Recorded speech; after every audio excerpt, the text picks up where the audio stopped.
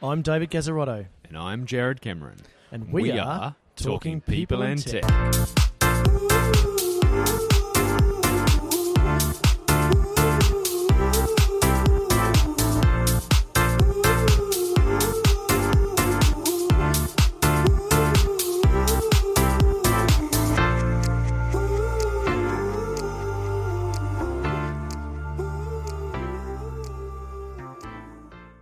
Welcome to the Talking People Technology podcast. We're here at the HR Tech Fest in Auckland, New Zealand, and we're privileged to have Bill Boorman with us. Welcome, Bill. Yeah, thank you for having me. And welcome, Bill's privileged audience. To be and a mum. And your mum. Fantastic. Awesome to get a moment or two of your time. Obviously, we've been knocking around the space for a number of years, bump into each other in all sorts of parts of the world. So I guess let's just start by just giving me the journey you've been on from, I guess, I knew you as you were sort of coming out of recruiting into analyst world. I'd probably make clear I'm not really an analyst. No, it's the wrong word, isn't it? Yeah, I think analysts are your Josh Bursins. Yeah. But lots of people claim the title, but I'd say I am.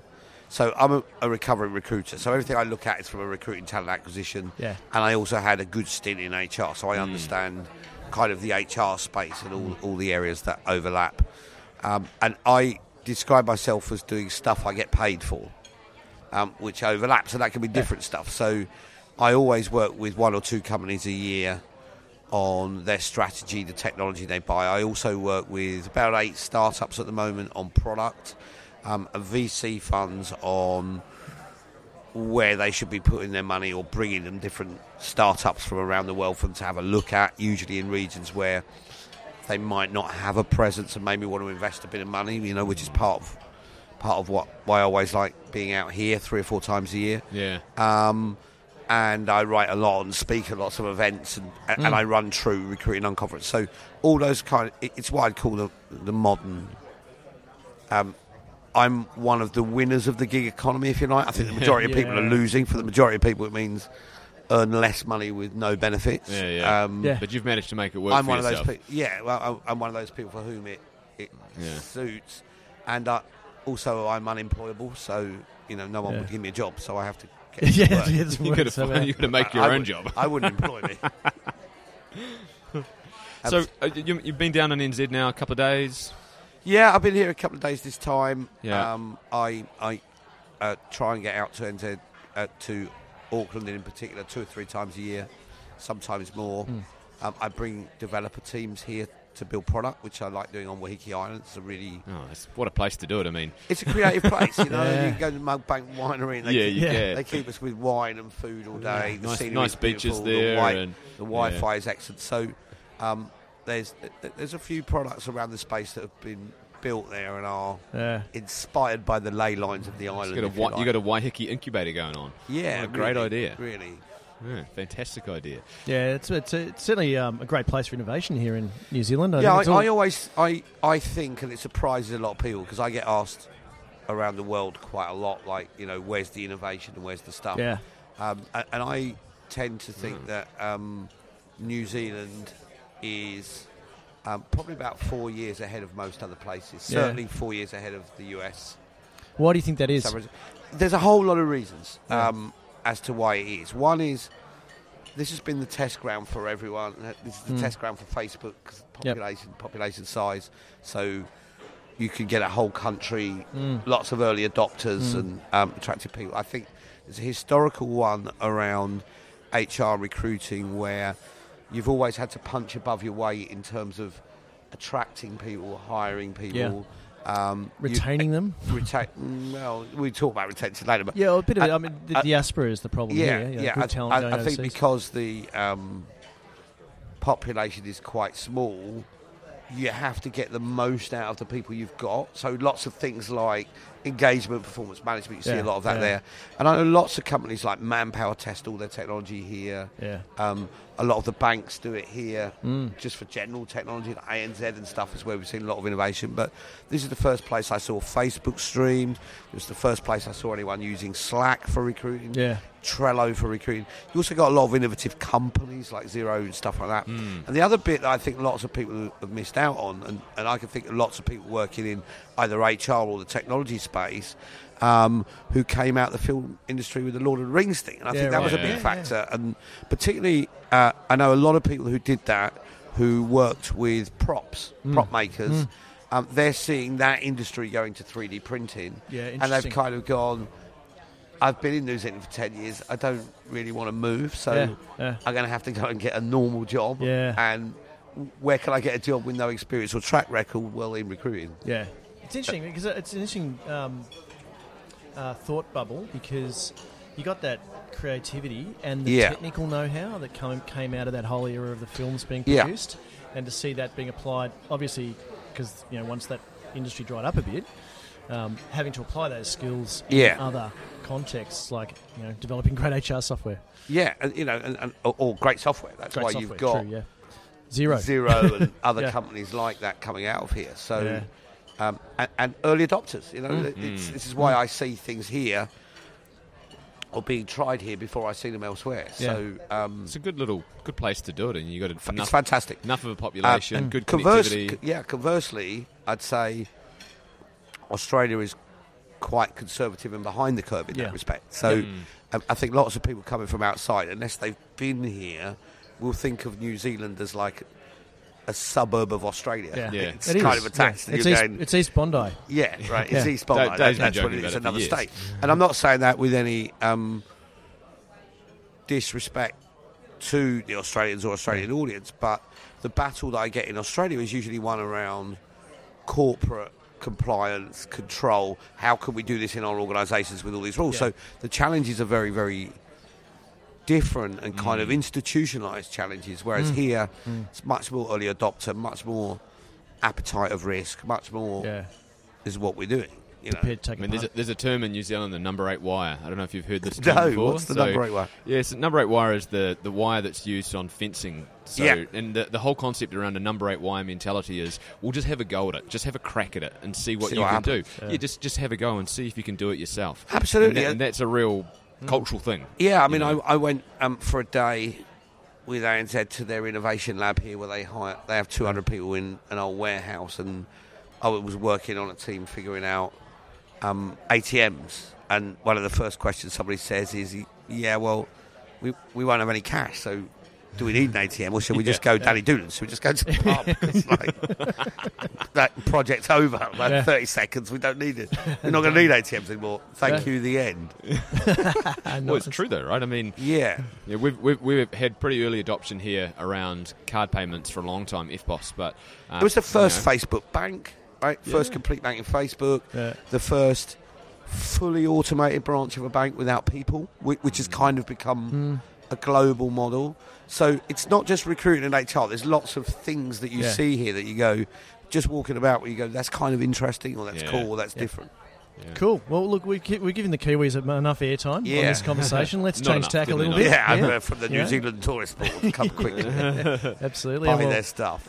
Go to Danny Doolan's, the best pub in the world, according to Bill Borman. It is the best pub in the world, and I've researched it. But I will keep checking others to see if it can be big. As someone who built an events business basically about running events in pubs, I think you're very well credentialed to make those sort of assessments. I think the other important thing to say is, intentionally, I have events. I don't run an events business. We make zero money out of it. Yes. When I say a business, I mean a community service. A community service hobby. But the true stuff is really about the research bit. So it connects me with about 2,000 people a year who work in and around recruiting, which is just where I think when you build any community, and this is what I advise to anyone, you make a decision.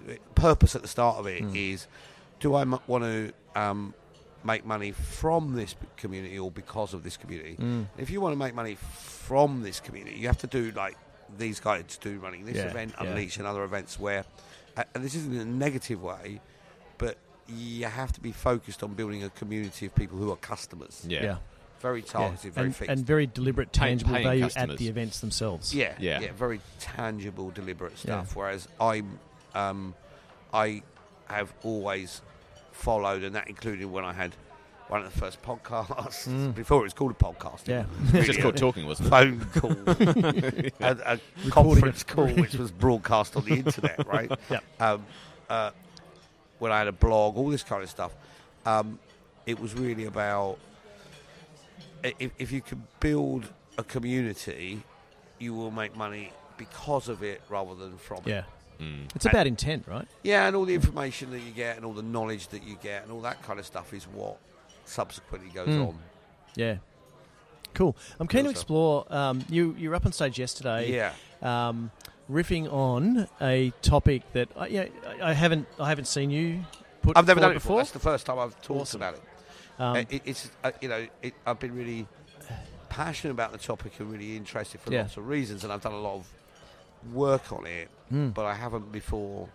And really, it was opportunity in that one of the speakers couldn't make it, and Simon said to me fairly short notice, "Hey, you got something? Do you want to bring?" And I'm thinking, what can I bring that's different that I haven't done before? That's but is very New Zealand test audience. Where can I go and try it out and see what happens? So yesterday, it was really good. Yeah. So the topic for everyone listening in was around diversity and inclusion. Yeah. Obviously, a very I'll call it a hot topic in and around people and organisations, even in the broader community, right? With lots of movements going on that are triggered from things that are going on around the place that the planet. About the planet. So just give us, I guess, where you're coming from with your views on diversity and inclusion. So I think what I wanted to share, there was a few things. So first of all, you've got to make the case and say, I'm white, heterosexual, 2 kids, 2 dogs. Yeah. Middle class, I guess. Yeah. Not the typical speaker you get on these on topics, diversity and inclusion, right? So that's the first thing, is to say, right, it is kind of like, well, what do you know about that?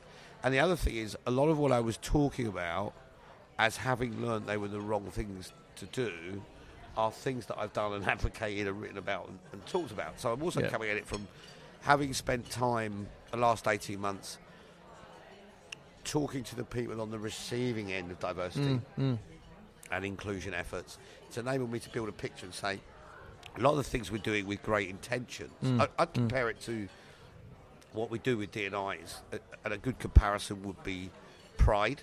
Yeah. And when you talk about Pride, it's kind of become a commercial thing in a way, bigger than a cause, and you're looking at companies and they're getting what you call a pink wash. They're hanging rainbows out their office, rainbow-coloured coffee cups, all this kind of stuff. Yep. But when you get under the surface, you say, right, okay, what are you actually doing about this? What are you actually doing about other things? Or is it getting onto the bandwagon of that? Is there authenticity to what you're driving? And that's kind of where I get to from D&I, which is people saying we want to look at diversity. First question is why? And is it because it's legal? Is it because it's a quota?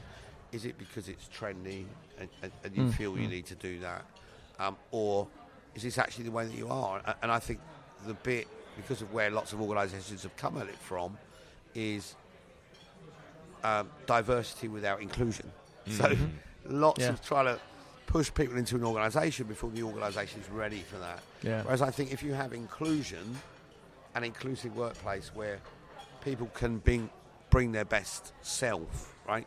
And what I was really appealing for, that lots of people responded to, is this feeling that people should be successful or unsuccessful, conversely, at work because of them, because of their performance. Yeah, right? That's right. So, and if somebody's gay or coloured or old, it's not a guarantee they're going to be successful, right? But the reason we should judge them for not being successful or being successful should be based on their performance and not not on those other factors or how we've labelled them. So I'm very passionate about that. I'm very passionate from an HR point of view. I think going to a lot of conferences, seeing a lot of people, one of the things I see is we're constantly talking about seat at the table, needs of the business, be focused on the business, initiatives for the business. We actually became human capital, right? Yeah. People became capital from a commodity. They went from being a resource to being capital, And we lost the human. Yeah, I remember my son of 15 being at a conference with me, and he went, human capital, talent acquisition. That sounds like cynical. It just sounds like a really scary thing. The way in which you're talking about stuff. I'm not sure I want to be capital. I'm not sure I want to be acquired as a person. I'm not sure that's what I want. So I think that whole thing of remembering its people and that feeling we should have is, in HR, we're the custodians of that. And, there's less unions, there's less technology has generally been used against people rather than for people, which is what I'm talking about this afternoon that I'm really on a mission about we figure out how do we use technology to cut cost, to do different stuff rather than... The motive is very rarely when you sit in a meeting and someone goes, we're going to automate stuff in order to do it better. We're going to do it in order to do it. Generally, we're going to do it in order to do it cheaper. Well, we see a lot of business cases. We get involved in developing them with our clients, and it is very hard to frame a business case that doesn't have some form of, reducing. There'll be an element of it. There'll be an element of it. I accept that, but it's that what drives and motivates us. And so, what I'm really appealing for in society in general is, let's give people every opportunity to be of their best self. And I don't want people to think of people in organisations going to work feeling like I don't belong here, or I don't want to be here, or the system is stacked against me in some way. And particularly when you look at it and go, they're not being paranoid, actually. No, they really it's are actually paid true. less. You really are paid less money because you're a woman. You really won't get in on board because there isn't an opportunity for you, and everyone thinks you're going to have a baby soon, or... I've got kind of a secret thing about... So one of my good friends on the speaking circuit I do a lot with is a trans woman, Jo Lockwood. And Jo talks about... And I love her outlook on it. And she's basically saying, I'm the same person, I just had a rebrand. I've just changed the colour, which is a really good way of looking at it. However, that is a good way of looking at it, however, when you look at her background, a lot of it has really been... erased because her name's different and looks different. So the background's been erased, plus complications of people. I read a statistic which is 60% of people don't talk to disabled people because they're frightened of saying the wrong thing. Not because they've got an issue with it's someone. The awkwardness, right? It's I'm not going to have that conversation because, right? And then imagine that if you're from the trans community. It must be amplified massively. Or even, if anything which makes you physically different, if you're a Sikh wearing a turban, or I really feel for people at the moment from the Muslim community that have to wear headscarves. It's just you can feel people always looking, saying, "Are they going to blow us up? Are they going to do something like that?" You're going like, There's no good reason for it, but it's the reality, isn't it? There's no reason for it. There's no logic to it. There's an agenda on at the moment in the world around that. Right? Yeah, there really is. And so if I'm a custodian of that workplace, I just don't want it. And I genuinely believe most people are inherently good. Most people will want to do the best they can to make other people comfortable at work. They just don't necessarily have a point of reference or know what to do.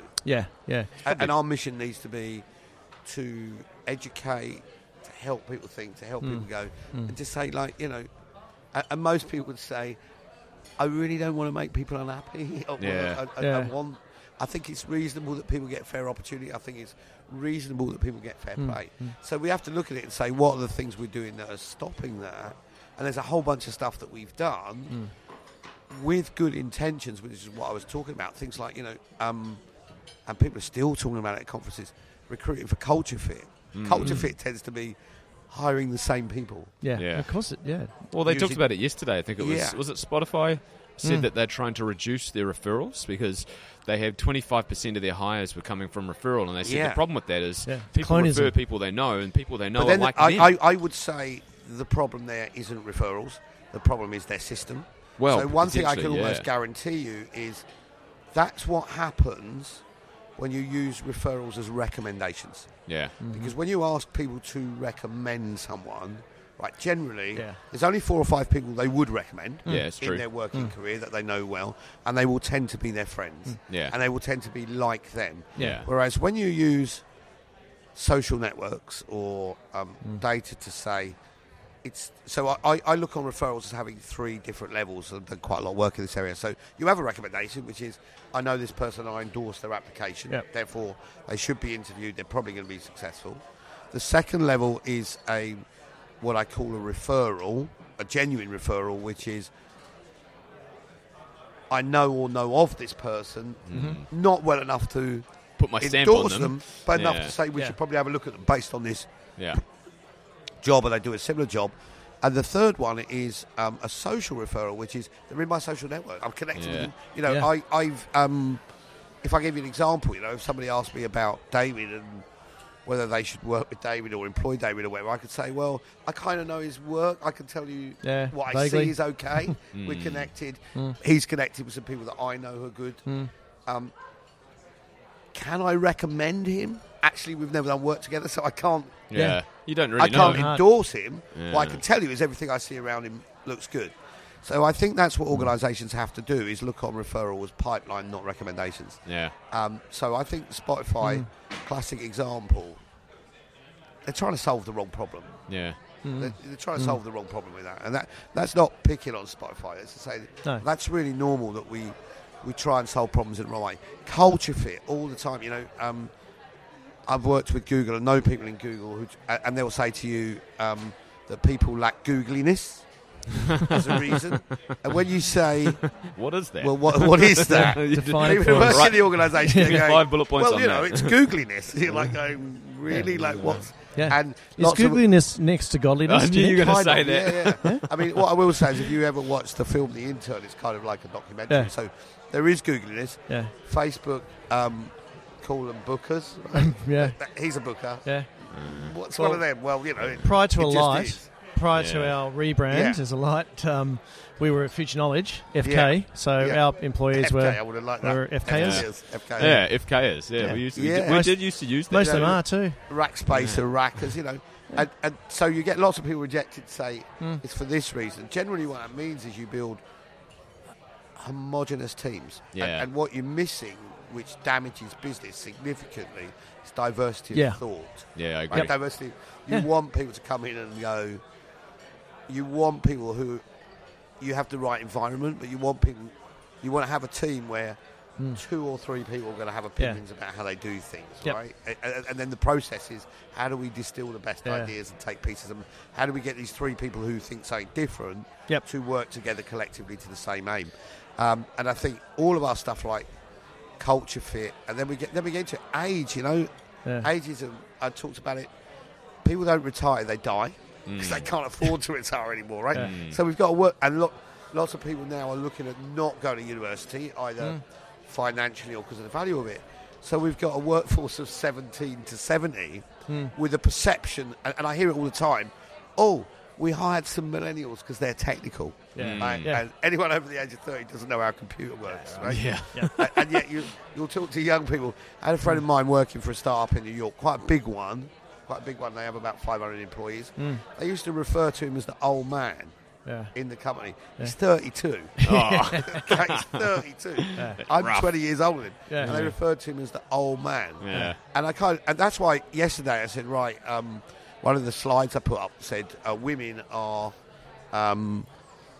women expect everything for nothing. They're looking for promotion straight away. They do that. Everyone's going, you can't say that about women. I go, but you can say it about millennials and it's okay. Like, you can say this generalisation. So I think we have to work on how do we do away with generalisations and how do we have diversity of teams, and that's real inclusion.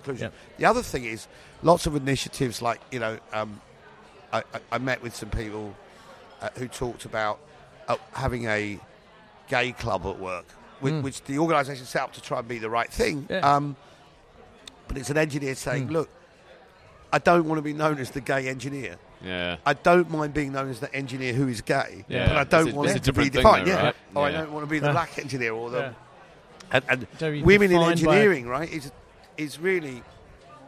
When we give out Women in Engineering Awards, I'm all for us having a framework that enables people to be included around particular issues they have. So I'm all for, you know, mentorship and training and kind of individual stuff that takes into account who you are and what you might need in your particular case. systems of work that allow for work-life balance. I mean, one of the biggest cases when I was doing the research that came up in terms of how people were viewed over pregnancy was a guy who wanted paternity, wanted 4 months paternity, and people were going like, what kind of bloke are you? Like, and he's like, I want to spend time with my kids. Like, why wouldn't you? Why would right? But you weren't the one who had the baby. Like, what do you need time off for? Yeah. So I think we have this whole thing of we've got to challenge what we believe and think, and take long, hard looks at our organisation and say, what do we really think? And especially when we're using data now for algorithms and stuff. Yeah.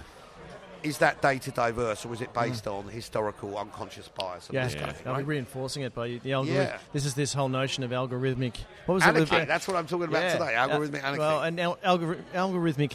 I can't say it because of Doolan's last night. I can't say that word now. Algorithmic violence was the word that Aubrey from Atlassian, who you should meet. She's fantastic. She's awesome on this. She's awesome, full stop. That she's awesome around this stuff. Yeah. And they talk about diversity and belonging rather than diversity and inclusion. Exactly. Yeah.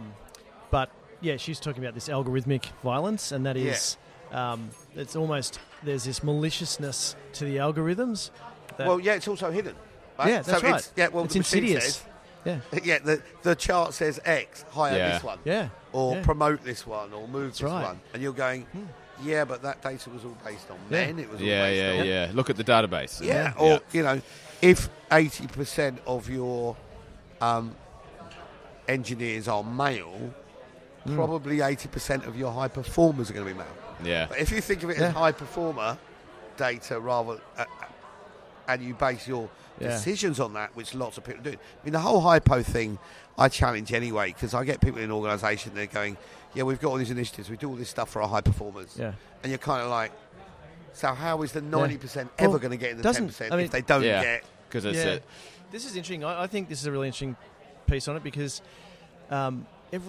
your kids, we've all got kids, right? And I think you see that when you come at it from the parental perspective, you see that every human being has potential, right? Yeah. Has high potential. Like they could be whatever they want to be. It's the conditioning, the environments, all that to constrain them. So why do we have this premise that we have to carve off this niche at the top of the pile that are higher potential? All our retention initiatives are aimed at these people and all of our pay rises. It happens every aspect. It happens at schools, gifted programs. Exactly right. And it's also driving people down a certain route for outcomes in education. So in education, where I see, I'm back on another soapbox, but the big drive and how things are measured are around STEM subjects. Yeah, they are. Yeah, that's the primary. How you are successful in academia is short-term memory and recall. So I can read a book, regurgitate that book, and then forget of answering a question, right? But I'm going, I really don't need a short-term memory, not least because I drink enough to not have one. Yeah. But I don't need a short-term memory because I have Google. I've got one of these. Right. What I need is when Google gives me 5 answers, I need the thought to compare answers, the ability to go and say, what of this is true, and which is the critical thinking, critical thinking, right? And what's going to be useful in the future in terms of careers is going to be creativity, art, music, creative thinking, and actually creativity is being driven out.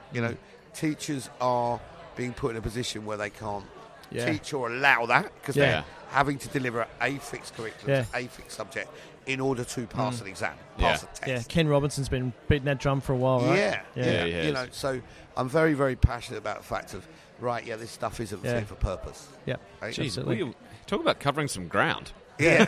I actually think this podcast, we could just put you down with one microphone, Bill, and you just let you go. It's a series. As long as you want to go. Basically a series. But all of those things connect. Yeah. So, and all of those things connect to rig the system against most of the people. Yeah, they do. Right?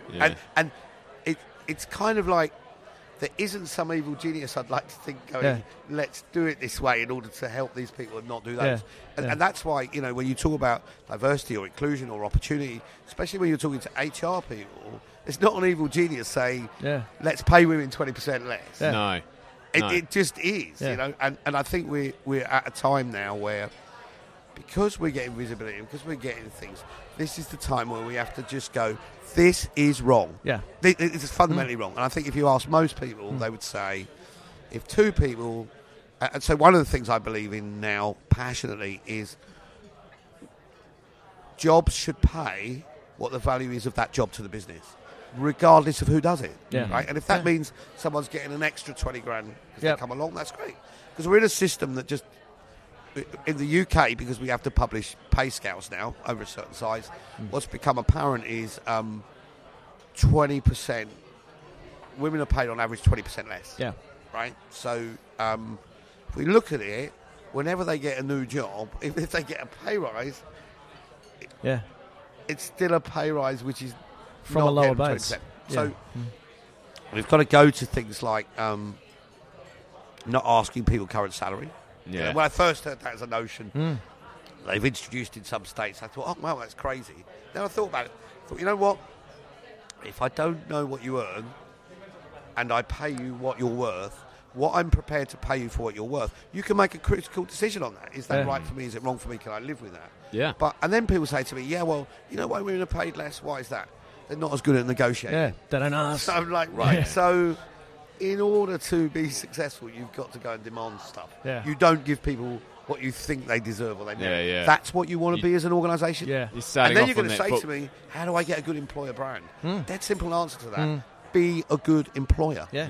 Right? It's not about... Don't be evil. Don't be evil. Go back to Google. Generally, companies who have "Don't be evil" in their logo are evil companies. But it's really radical what we're talking here. Genuinely in the strictest sense of that, because... And it shouldn't be. Like, this should be like... The investment that's been made, all of the constructs around organisations and all of the systems and processes are there. A lot of the...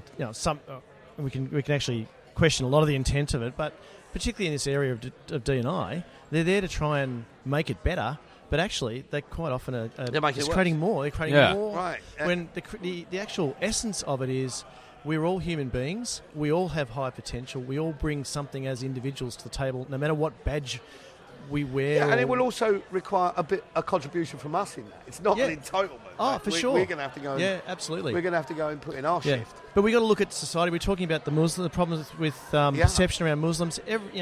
That is a challenge for those people in certainly Western societies. Yeah. That they shouldn't need to have to wear. So they have to weave through that to achieve their potential more than someone who doesn't have that attribute.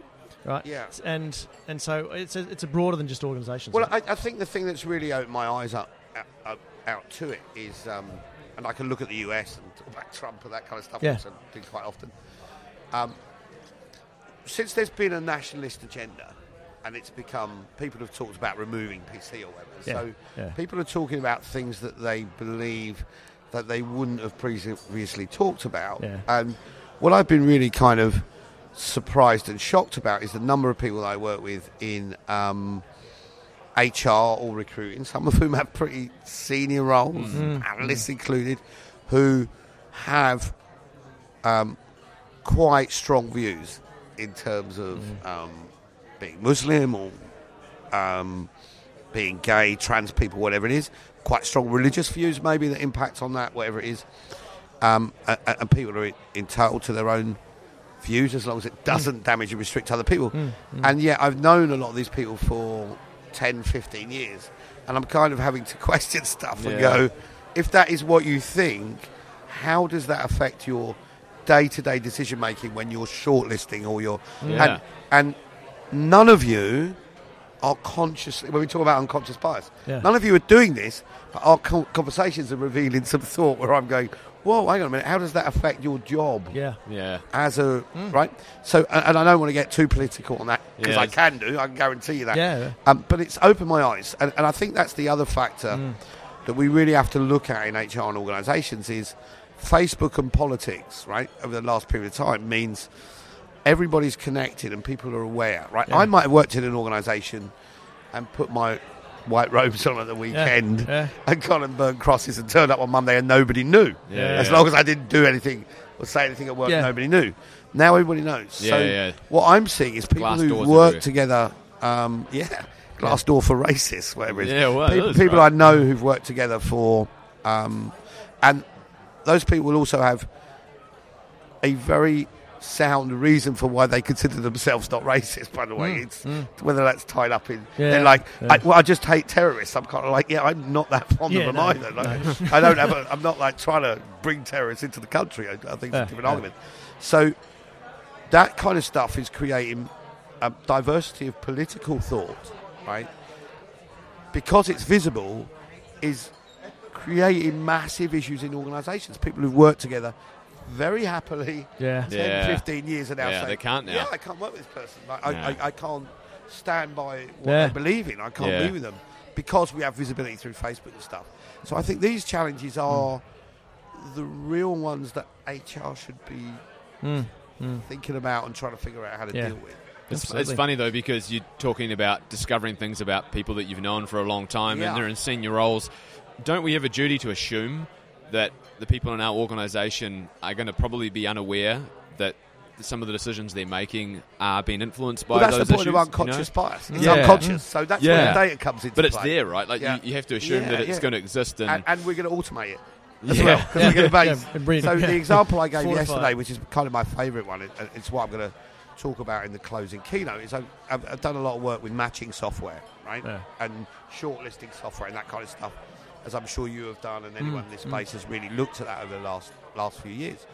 And the way in which organisations evaluate matching software is to take 1,000 CVs or resumes, take the 100 top jobs, get your 10 or 20 top recruiters, get them to make a shortlist and say, right, these are the people that I would put forward. Then put them through the algorithm, which is based on your previous high post success data. And you judge how good that software is by how closely it matches people, right? So what automation, and it's not AI, right? That's a myth. There is no AI yet, but there's very good machine learning right now, which is what we need. So there's two factors to do with machine learning. One is three things. One, we have to give enough diverse data on which to base decisions. So maybe we need to base that data on the organisation we want to be rather than the organisation we are, by challenging some perception. That's the beginning about challenging what a good outcome would be, challenging what high performance is, and look at all these things. We need to have enough data for the machine to work from, and we need to give it enough time to learn. So this idea, I think, with technology, because of iPhones, because of Apple stuff, things like that, we have a perception that I will take it out of the box and turn it on and it will work. And it will know me and it'll be able work, to... right? It'll work. Whereas actually, we have to allow the machines to learn and test and look at stuff. And by allowing technology to learn, because kind of what we're doing at the moment is like sending someone to school for the first day and saying, take a degree. You know everything already, like take a degree. Maybe that will work, I don't know, but take a degree, take your exam, take your leaving certificate, whatever it is. And they go, but I haven't learned anything yet. And what is the technology? We'll go, give us the answer. It's like, I don't know any stuff yet. I haven't got nothing to base it on. Yet. I'm still in like first grade or something. I haven't been out.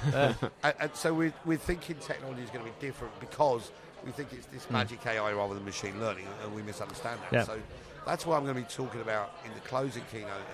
And I think that's all tied in with all of this. That we need the diversity of the organisation.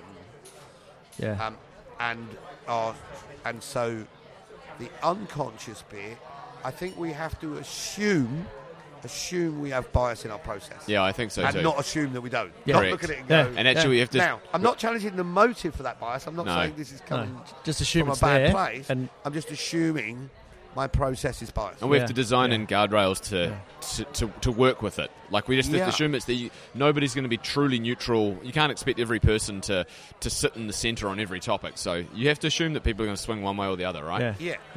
And, I've lots of reservations about interviews for hiring, CVs, all this kind of stuff, for loads of good reasons. But we also, which a lot of people talk to me about, is particularly from conferences and stuff, they'll go, everyone's talking about the future. I'm actually bothered about them now. I've got to get 100 people hired. But, so... That's right. what the future. And right now, I've got to use CVs. I do have a job description. I've got to use. Yep. I've got to interview people. Those are the tools we have. Yeah. Yeah, this is what we have, and this is the budget that we have. So this is what we need to do today. And I think what people are looking for is that mix between, what's the future going to look like?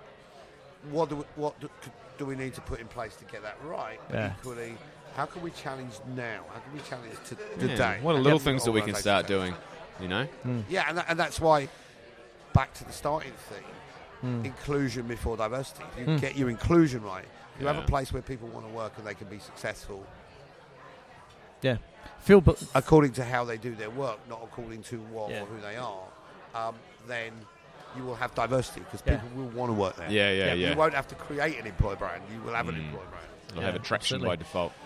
Well, Bill, thank you so much for giving so much of your time on the podcast. What a great conversation. We might actually have to split this one in two. Yeah, well, we've always around. Yeah, awesome to have a chance to meet with you and connect with your audience as well. Thank you. Thanks everyone. We'll chat again soon. You can go to bed now. Thanks, Bill. Bye. That was the Talking People and Tech podcast, brought to you by Alight Solutions. Thanks for listening. Subscribe now to catch our next episode.